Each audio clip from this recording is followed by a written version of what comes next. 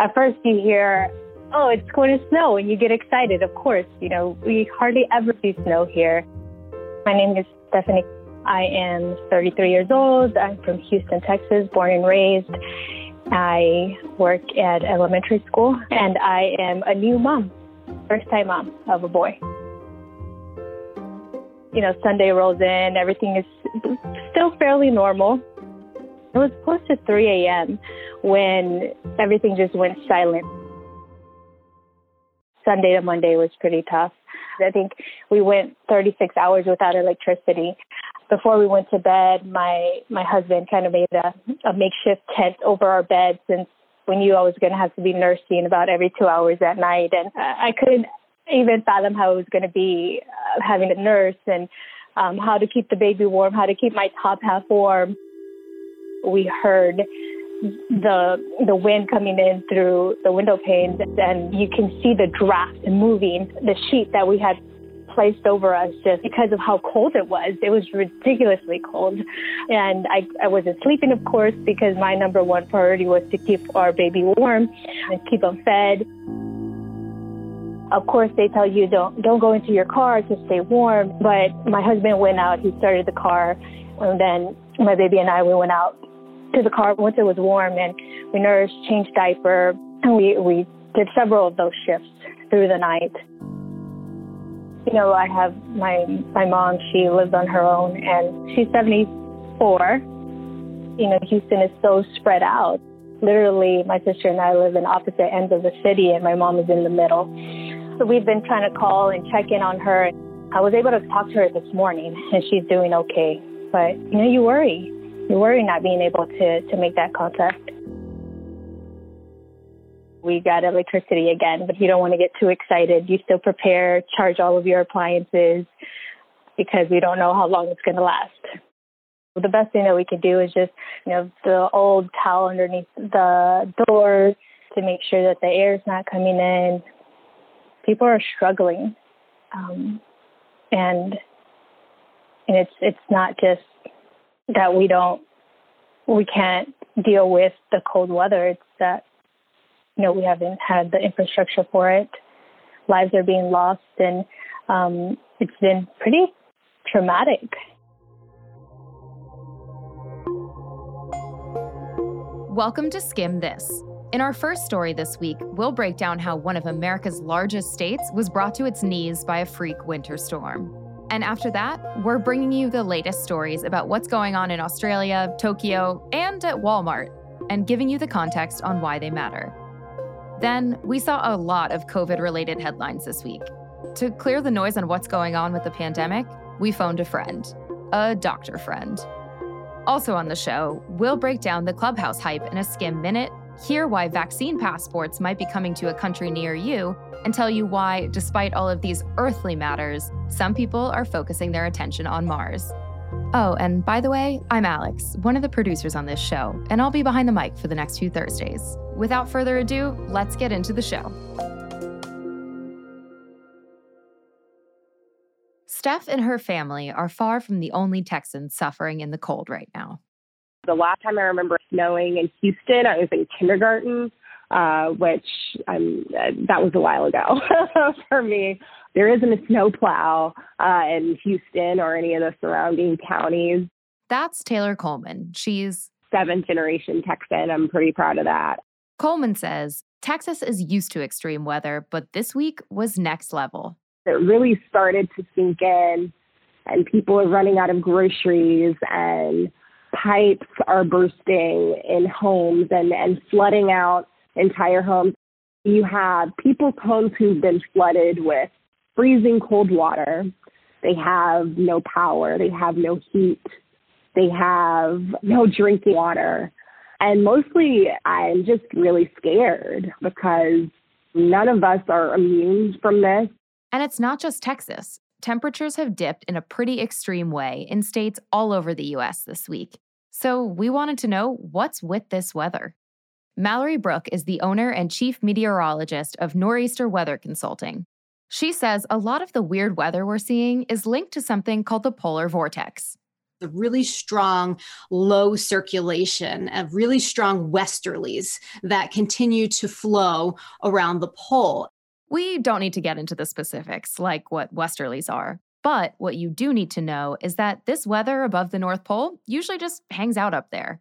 That is, until it's disrupted by something called a stratospheric warming event. So above where we are in the atmosphere is the stratosphere. When there's massive stratospheric warming events over the poles, it actually in turn breaks down the polar vortex. When it breaks down, the cold is allowed to move out of the poles. And that's what brings it into the US. And that's what really starts a lot of these massive cold outbreaks. This exact scenario was actually predicted last month, and now it's come true, as everywhere from the Northeast to Illinois, Oklahoma, and Arizona has been dealing with extreme conditions, including snow and ice storms. Brooke says this type of extreme weather event could become more common in the near future, thanks to, you guessed it, climate change. Extremes are becoming more commonplace. It's hard to look past the hurricane season that we've had, the number of Category 5 storms that are churning in the Atlantic. And as we do record higher temperatures, there's a basic point in meteorology that we learn is the warmer the temperature is, the more moisture the air can hold. So as you increase temperature as a whole, you're allowing the atmosphere to hold more moisture, and that's the energy of what weather is and what drives storms. So if we're raising the temperature and we're raising the amount of moisture the air can hold, we're inherently going to have more extreme events. So meteorologically speaking, this week's storm in Texas could actually have been expected. But was it inevitable that at one point, roughly 3 million Texas residents would have to go without electricity or water, some of them for days? Or that more than 20 people across the state had to die in this storm? How did things end up this way? First off, Texas has its own power grid, which is super rare.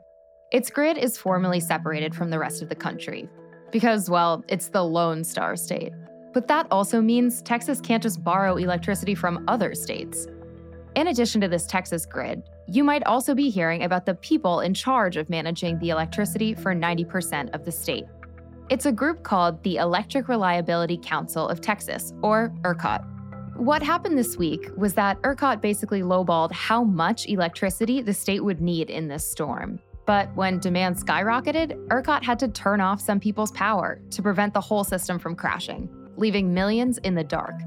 Side note, this has nothing to do with green energy, despite some conservative politicians blaming frozen wind turbines for the outages. Yes, some wind turbines did freeze, but so did some of Texas's natural gas pipelines and power plants, and those supply a lot more of the state's energy. So what now? Texas's governor is now threatening to investigate ERCOT, because how could an organization whose name features the words electric reliability have dropped the ball like this? Politicians are also under fire, including Texas Senator Ted Cruz, who went on vacation to Cancun in the middle of all of this, though he's reportedly on his way back right now. But for people like seventh-generation Texan Taylor Coleman, there needs to be a lot more than promises, investigations, and social media shaming. It is a really scary and sad and tragic and infuriating situation that Texans are living in right now. My grandmother slept in her car. I have other family members that did decide to get together and stay together to be warm. Truly, it did not have to end this way. As for how much longer we're going to be dealing with this big freeze, more storms are predicted across the rest of the country over the next few days. Longer term, Brooke says, thanks to that polar vortex, winter is going to stick around in parts of the country. But thankfully, places like Texas should get some relief soon. The areas that are dealing with unprecedented cold right now will start to ease up. You'll start to notice some more normal weather coming in. But the areas that can hang on to cold, north of the Mason-Dixon line and heading obviously up closer to the Canadian borders, I think winter is still hanging on pretty good.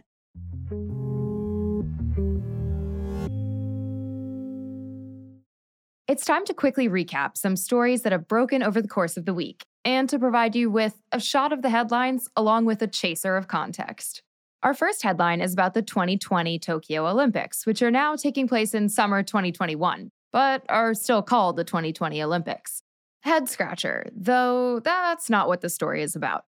Instead, it's that there's a new person in charge of organizing the games. Some context. We told you last week how the former head of the Tokyo Olympics, Yoshiro Mori, made some pretty uncool remarks about women. And while we don't know if our story is what convinced him he should step down, he ended up resigning last week after a lot of people called him out for sexism. Now, Japan's new Olympics chief is Seiko Hashimoto. She's one of Japan's 2 female cabinet ministers, a big deal in a government that's overwhelmingly male. She's also a former Olympic medalist in speed skating. And while it remains to be seen exactly how Tokyo is going to host a safe Olympics this summer, this change in leadership at least marked a symbolic shift for gender equality in Japan. Our next headline comes from Down Under.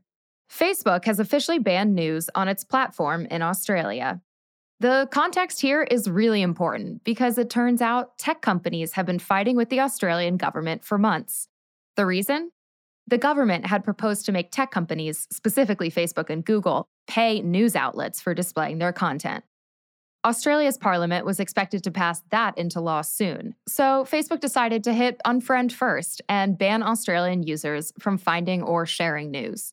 This ban has caused a ton of confusion, and media orgs, politicians, and human rights groups in Australia have all called out Facebook because important pieces of information, from weather forecasts to official health information and emergency warnings, are also getting blocked. And while this showdown is taking place on another continent, it could set the stage for other battles between government and big tech around the globe. Our final headline today hits closer to home. Walmart says it's raising wages for over 400,000 workers to an average above $15 an hour. Here's the context. Walmart is America's largest private employer, with a workforce of around 1.5 million people, and the company's doing well. Its sales hit new highs at the end of last year, but this move is Walmart's way to compete with its rivals for talent. Target, Best Buy, and Amazon have already increased the minimum wage for their employees to $15 an hour.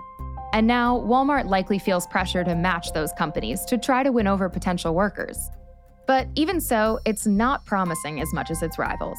While Walmart's minimum wage is reportedly going to average about $15 an hour, that's not true for every single worker.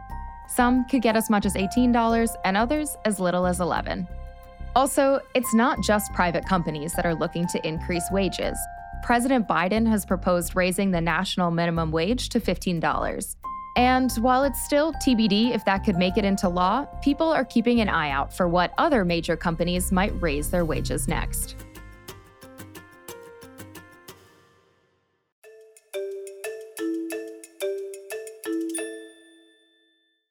Sometimes you see a headline and it's all you have time to read before you have to go back to work or to bed. But when the topic is really important, like life or death important with COVID, headlines really don't tell the full story. So wouldn't it be nice if you could just call up a doctor friend and be like, hey, did you guys read that thing in the New Yorker last month about how golf? I heard somewhere, I think it was in NPR. Did you read that thing in Mother Jones about... I read somewhere. Did you read that thing that guy wrote in the sand on the beach? Yeah. Luckily for us, we have that doctor friend. I'm Dr. Kritika Kapali. I'm an assistant professor in the Division of Infectious Diseases at the Medical University of South Carolina. The first headline that I want to ask you about is that cases and hospitalizations in the U.S. have continued to drop since a big peak in January. And I think a lot of people are probably wondering, are we at the end of COVID now? Well, I do wish that it meant that we were at the end of COVID. I think that actually the reason for the drop in cases is due to the fact that we are seeing the decrease in the surge from the holidays. So we had a surge related to Thanksgiving and then Christmas. So we're now seeing that fall happen. But I think that people need to be on guard because we have these new variants that are circulating, and we need to be careful because we know that that could lead to increased number of cases, hospitalizations, and potentially deaths. I'm curious if you would then predict that we'll have another spike? Or are we vaccinating people at a high enough rate where we might not see one? Well, right now it is a race between the vaccine and the variants. So we are picking up our rate of vaccination. However, we also know that the variants are spreading quite quickly, and they are predicted to become the dominant strain of the coronavirus in the United States by probably the end of March. So we do need to remain vigilant about our public health measures in regards to wearing our face masks and maintaining our physical distance and avoiding crowds of people. For our next headline, it comes from the AP, and it says the World Health Organization authorizes AstraZeneca's COVID vaccine for emergency use. And officials are saying countries that had no access to vaccines will finally be able to start vaccinating their healthcare workers and populations at risk. And I guess I want to know why that wasn't the case before. So the reason that hasn't been the case before is much of the vaccines that have been made available thus far have been purchased by resource-rich countries such as those in North America and in Western Europe. So that has been a huge problem. And we don't have enough supply of a lot of these other vaccines to try and be able to vaccinate many of these resource-limited countries. There is the WHO coalition called COVAX, where countries are basically donating doses of vaccines, and every country basically puts money into it. However, again, we still don't have enough doses of vaccines. And so now by having the AstraZeneca vaccine approved by the WHO, it can be purchased by all countries and produced by countries that are able to make it in large quantities. So that way countries all over the world will have access to it. So next up, I found this article in The Oregonian that said 4 fully vaccinated Oregonians have tested positive for COVID. And when I read that, I was like, wait, what? How do you get COVID once you've already been vaccinated? Well, so first of all, I think we need to go back to the results of the clinical trials, right? No vaccine is 100% effective, right? The vaccine trial said that they were 95% efficacious in preventing people from getting COVID. So there are people who do get vaccinated who can still get COVID. The key point is that people who did get COVID did not get very sick. They only had very, very mild disease.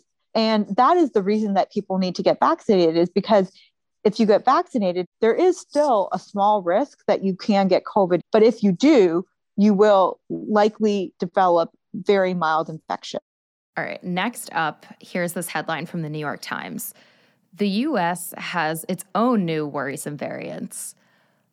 Now, that can't be good, right? Well, first of all, it's not surprising that the U.S. could potentially have its own new variants.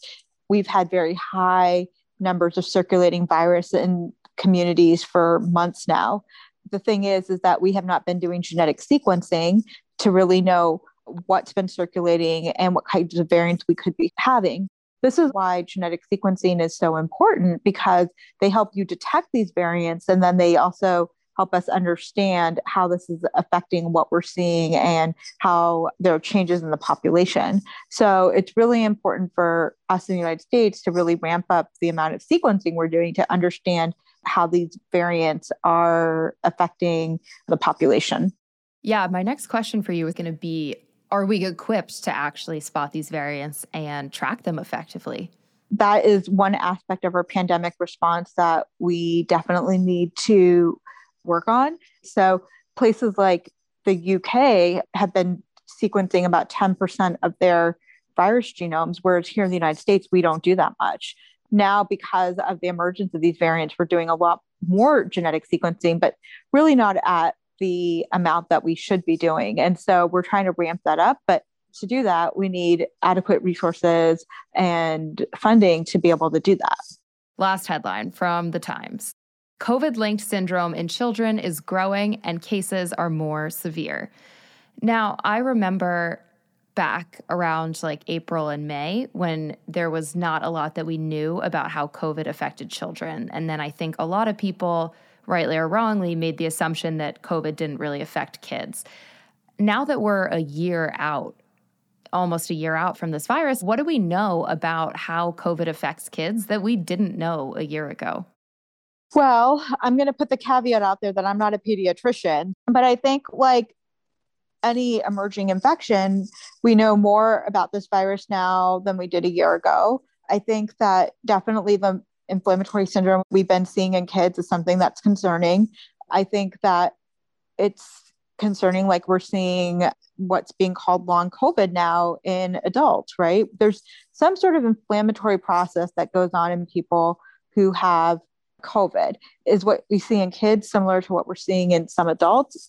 We still don't know. There's a lot that we don't understand quite yet as to why certain people, certain populations tend to develop a more significant disease, even though people probably feel like we've been living with COVID forever. We've only known it about a year. There's going to be a lot more that comes out about it as we study patients who have had this disease and we learn more about it. Dr. Qualley, thank you so much for coming on the show. Thank you.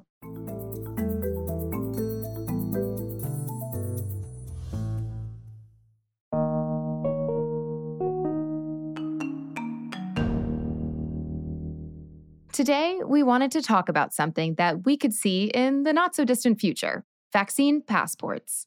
In recent weeks, countries like Denmark and Sweden have reportedly been talking about launching a kind of certificate, documenting that someone's been vaccinated for COVID-19. This type of passport could be used during international travel, meaning you'd have to show proof of vaccination before entering a different country.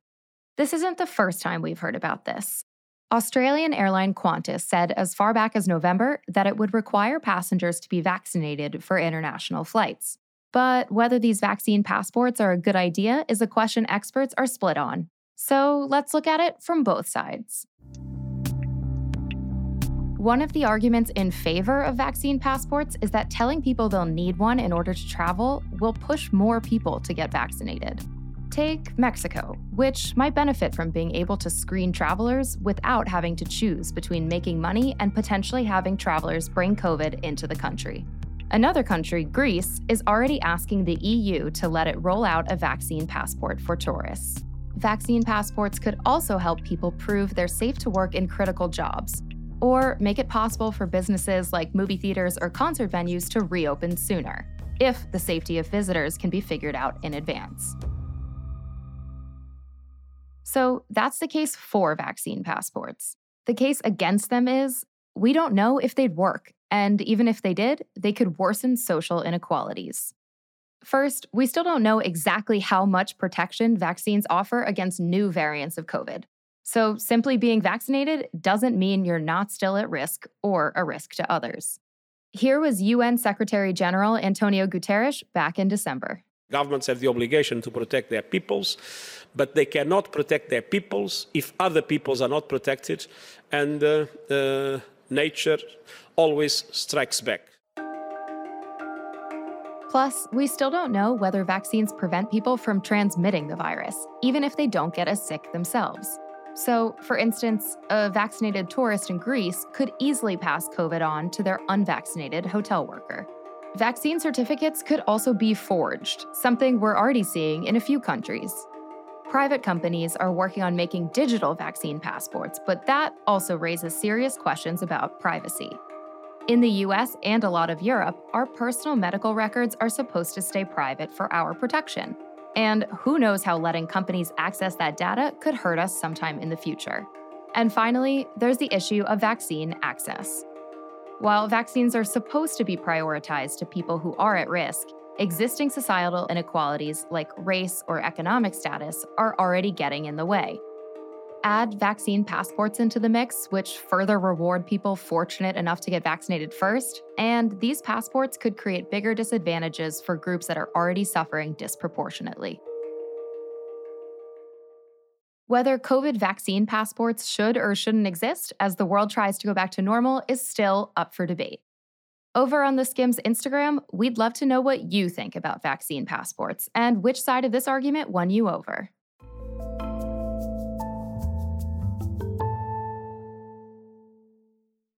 Just when we all learned how to use the hottest social media app on the market, TikTok, it might be time to head back to the App Store to download yet another one. another one. If 2020 was the year of TikTok, is 2021 going to be the year of Clubhouse? Here's what you need to know about the social media app taking the internet by storm in 60 seconds.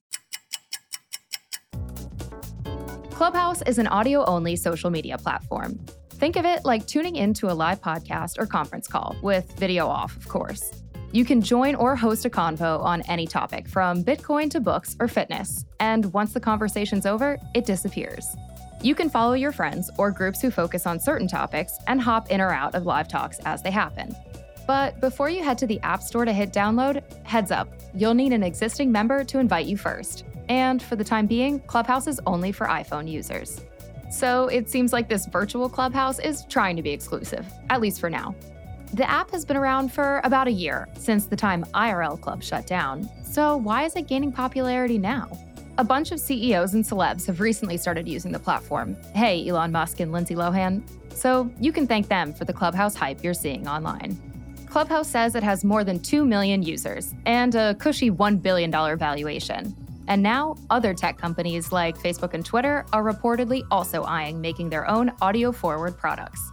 Guess everybody realized people hate turning on their video. How'd we do? Want us to skim a burning question from the news on an upcoming episode? Send us an idea to audio@theskim.com.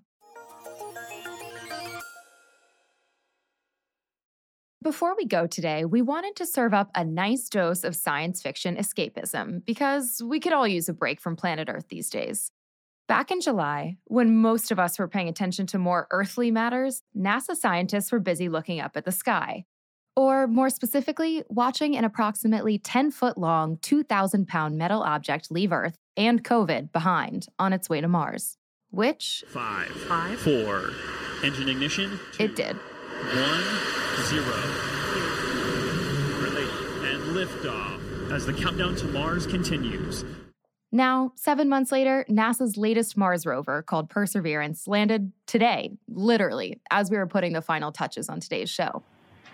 Touchdown confirmed. Perseverance safely on the surface of Mars, ready to begin seeking the sands of past life. NASA has been obsessed with getting to Mars for decades. So we wanted to ask, why do we care so much? And not just the US. Spacecraft from China and the United Arab Emirates also showed up around Mars this month. So what is it about this pretty inhospitable planet that keeps us coming back? There's so much we can learn about our own planet and our own ecosystems by studying Mars. Its history tracks really parallel to Earth in many, many ways. That's Chloe Sakier. She's a systems engineer at NASA's Jet Propulsion Lab, and her job is literally to help the Perseverance rover land. We also have this really tantalizing potential for terraforming Mars one day, turning it into another mini Earth that could support humans. But before we get ahead of ourselves and start talking about collecting soil samples, and definitely before we talk about turning Mars into some mini Earth, Sakier says landing on Mars is hard enough.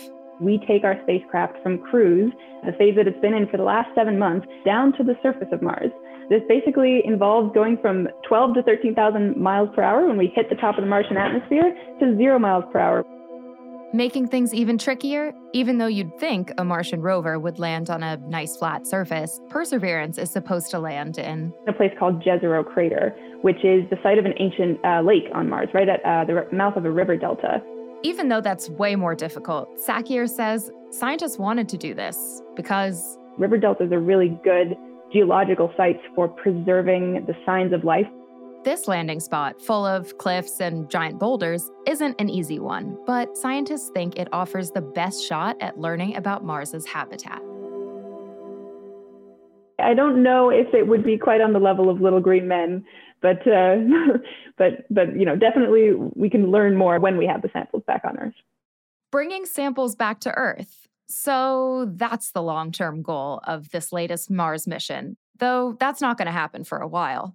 The Perseverance rover itself will stay on Mars, for eternity. It makes a new home there.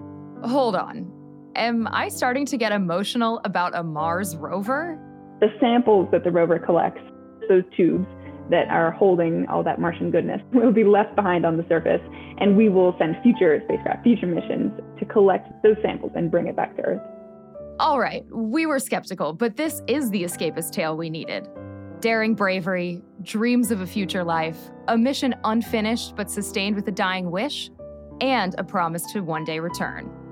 Touché, NASA. It turns out 2021's greatest love story is playing out more than 100 million miles away from Earth.